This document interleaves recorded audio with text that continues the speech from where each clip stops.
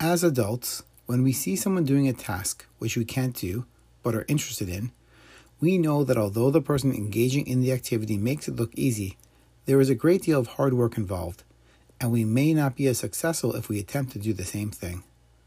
For example, I know someone who plays the piano, and they are an amazing piano player. In fact, when they play the piano, it is as if their fingers glide effortlessly across the keys, making it look so simple, as if anyone can do it. However, I know that the person has put in countless hours of practice and worked extremely hard to become so proficient. I know that I can't just sit down and start playing as well as he can.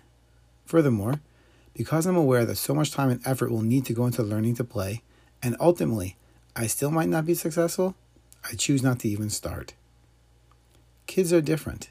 They have no boundaries. And if you foster their thirst for life, their commitment to be themselves, and their abandonment of the idea of failure, then they have no other choice but to succeed. Kids are not afraid to try something new because they know that if they don't succeed, they can keep on trying. There is no hesitation, no worry, and certainly no doubts. Not only don't they let others get in their way, even more importantly, they aren't stopped by themselves. Imagine if we begin to live our lives the same way. We are in the midst of the holiest month of the year, in the days between being inscribed and being sealed, a month that has the potential to set the tone for the rest of the year.